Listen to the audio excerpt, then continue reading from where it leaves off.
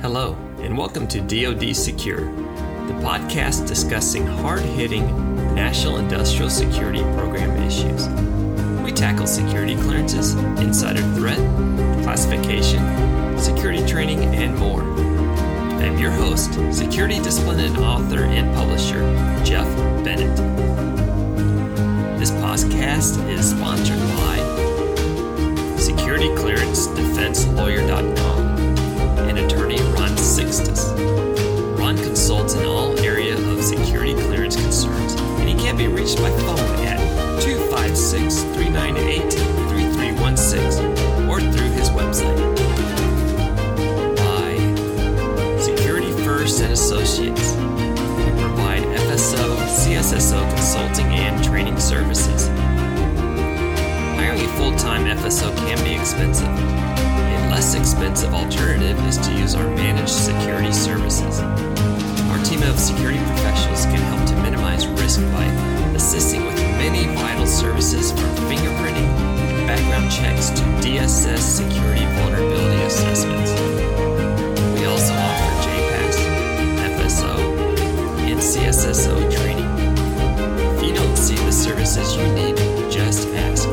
Security is our life. And by redbikepublishing.com, security resources and books.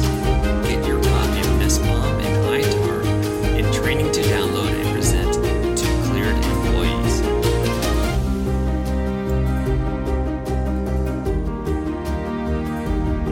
Hi, and welcome to episode 6 of DoD Secure, our podcast for security employees, especially those focused on the National Industrial Security Program. I'm Jeff Bennett, and I'm with Red Bike Publishing, and I'd like to welcome you to this episode. I'd also like to invite you to visit our website at redbikepublishing.com and join our newsletter and take a look at our blogs. All this information can be found at our website, such as joining the newsletter or the link to the blogs. And this is where we post most of our articles, including additional posts or additional links to these podcasts that come up. And if you are a defense contractor or you would like otherwise to sponsor this podcast, you can also find information there or email us at editor@redbikepublishing.com. We answer all of our emails almost immediately, so we'd love to hear from you. And again, I'd like to invite you to join our website to take a look and see some of the books and products we offer. This podcast is in reference to the Insider Threat Program, and it refers to our training that we developed for defense contractors and the requirement to establish an Insider Threat Program. It's been 2 years since the requirement came out, and now here we are 2 years later, ready to implement. And it looks like Defense Security Services, which is now Defense Counterintelligence Security Agency, DCSA, will be inspecting your compliance with the Insider Threat Program. So let's talk about what the Insider Threat Program is. Here's what we'll talk about today. If you want to talk about an agenda, we'll talk about the fundamentals of the Insider Threat Program, or we'll refer to it from now on as ITP, how to establish one, some definitions you might need to know, and insider threat impact on industry, as well as the ITP training requirements. As of November 30th, 2016, I guess it's already been 3 years now coming up, defense contractors, clear defense contractors are required to establish an insider threat program to identify and report suspicious activities or threats. This is a great program because, events such as what Eric Snowden has done or many other people who have stolen classified information and sold them to WikiLeaks or made them public, were able to do so because perhaps we are not looking at our entrusted employees as we should. Back in the day, when I was in security and intelligence, back in the 80s, we had the Cold War threat, and most of that was involved people stealing secrets, getting somebody on the inside to deliver secrets to a handler or a spy, and these would come out in big chunks of printed material. Well, as time evolved, we go down to smaller media devices, and now we're able to exfiltrate classified information through electronic means. They can be printed, they can be faxed, they can be emailed, and they can be downloaded into smaller media drives, and making it easy for somebody to smuggle out. An insider threat program should be developed with that in mind, meaning answering the question of, how can I ensure that good employees don't go bad?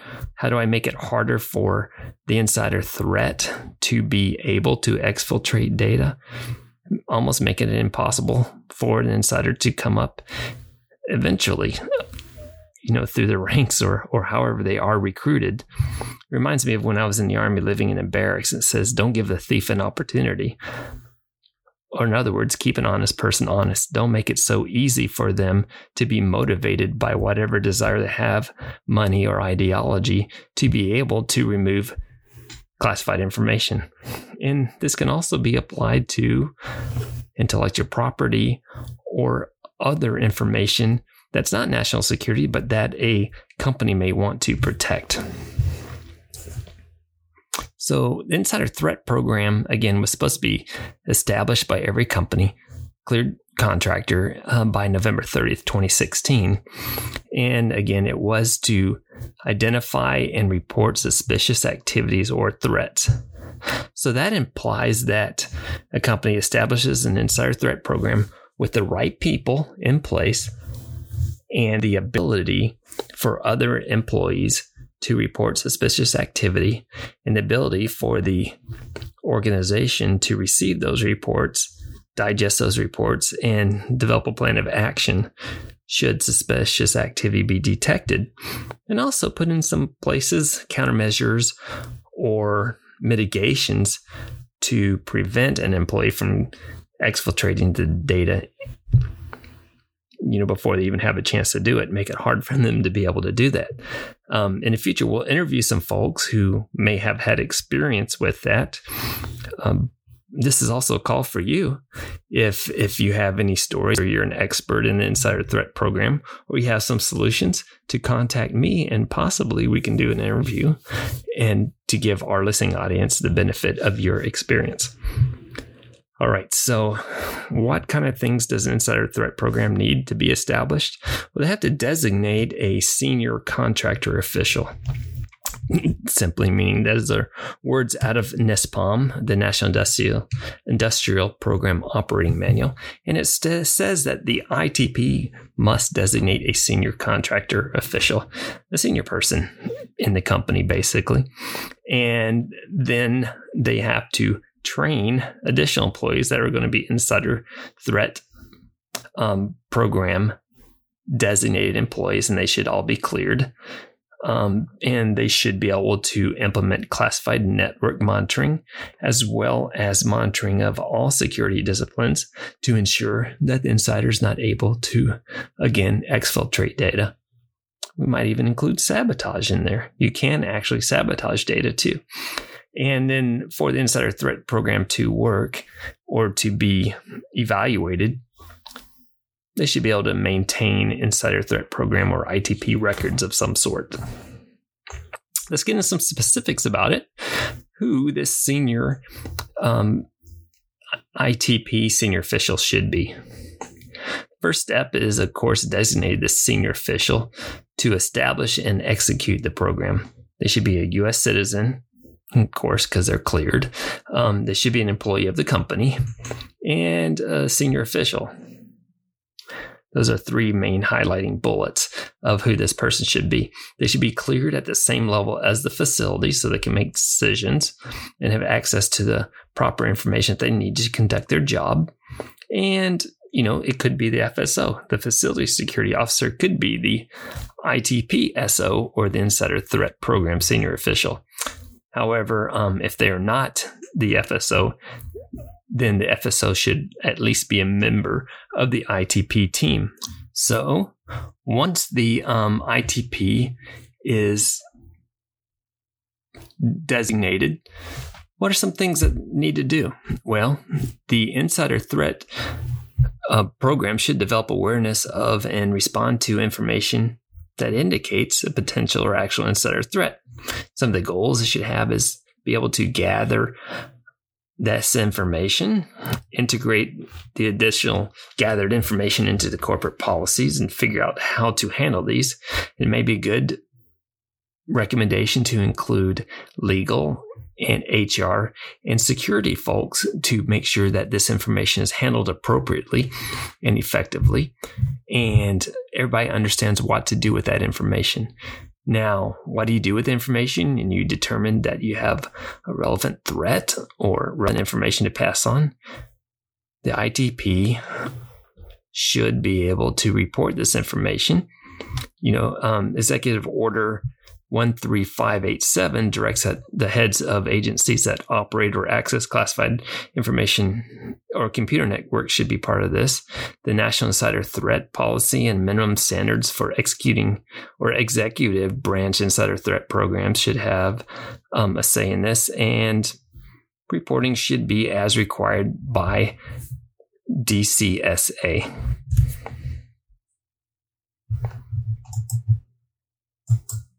Now, Insider Threat Program should execute the following tasks. One is provide training for all the cleared employees. This can be through the initial security briefing and part of the follow-up briefings that are conducted annually. Cleared employees assigned in their Insider Threat Program responsibilities should be given or provided special training too, so they know how to report, integrate, and receive reportable information. So a successful Insider Threat Program should respond to the NISPOM requirements. Again, you want to make sure these blocks are checked. Designate an Insider Threat senior official. Establish an Insider Threat Program and self-certify that the Insider Threat Program is being implemented and provide that certification to DCSA. Establish the Insider Threat Program group. Provide insider threat training. Monitor classified network activity. Gather, integrate, and report relevant, credible information. Detect insiders posing risk to classified information, and mitigate those insider threat risks. You may not have, just as a side note, credible threat information, but you should have the ability to recognize that a threat does exist and come up with mitigations or countermeasures to prevent the insider threat from having an easy job. You might do that with access rosters. You might do that with access monitoring to include access to information systems. And you might put policies in place on the computers to have everybody log in and then monitor their activities. Maybe give permissions for printing or permissions for emailing or permissions for downloading and monitor them to see what each of the employees is doing. Good example of this is, Chelsea Manning and Eric Snowden were able to exfiltrate tons of classified information, knowing that the shame is that we can know that there are mitigations in place to prevent people from sharing classified information on information systems and prevent them from downloading and require monitoring while they do it so that at least can be detected.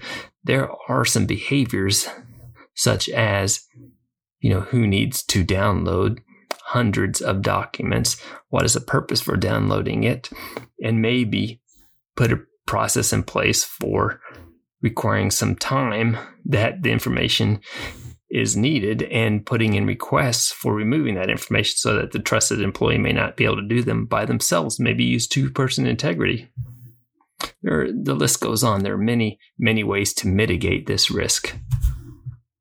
And then, of course, the final thing to have a successful insider threat program would be to conduct self-inspections and document success, or document how the insider threat program is established in the organization. Now, there's some definitions you should know about. Let's talk about, what is an insider? That is a cleared contractor person with authorized access to any government or contractor resource, including personnel, facilities, information, equipment, networks, and systems. These are authorized. They have security clearances in place. They have need to know, but they may take advantage of all this information for personal gain. Additional definitions include the insider threat. That is the likelihood, the risk, or potential that an insider will use his authorized access to perform malicious behavior. And because of their access, they're able to gain information to a lot. They really gain access to a lot of information. Some insider threats may include some of the impacts may include harm to the contractor, harm to the information, and harm to national security.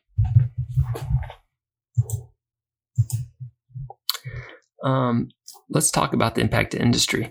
An insider threat could give away information. They could steal information.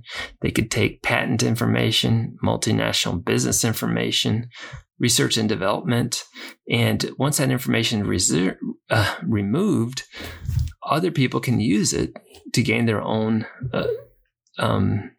abilities or to counter any U.S. technology advance or a technology advance by another company. Weapon systems could be cloned, destroyed, or countered. Loss of technical superiority could occur, as well as economic loss and perhaps even loss of life. Now, the insider threat training requirements. Now that you have an insider threat program established, let's look at some of the training requirements. According to the NISPOM, especially paragraph 3 or chapter 3, paragraph 107, insider threat reporting insider threat reporting is a new training requirement for cleared employees that they must accomplish prior to access to classified information. Not only must insider threat program personnel be trained, but cleared employees must be given this training prior to gaining access to classified information.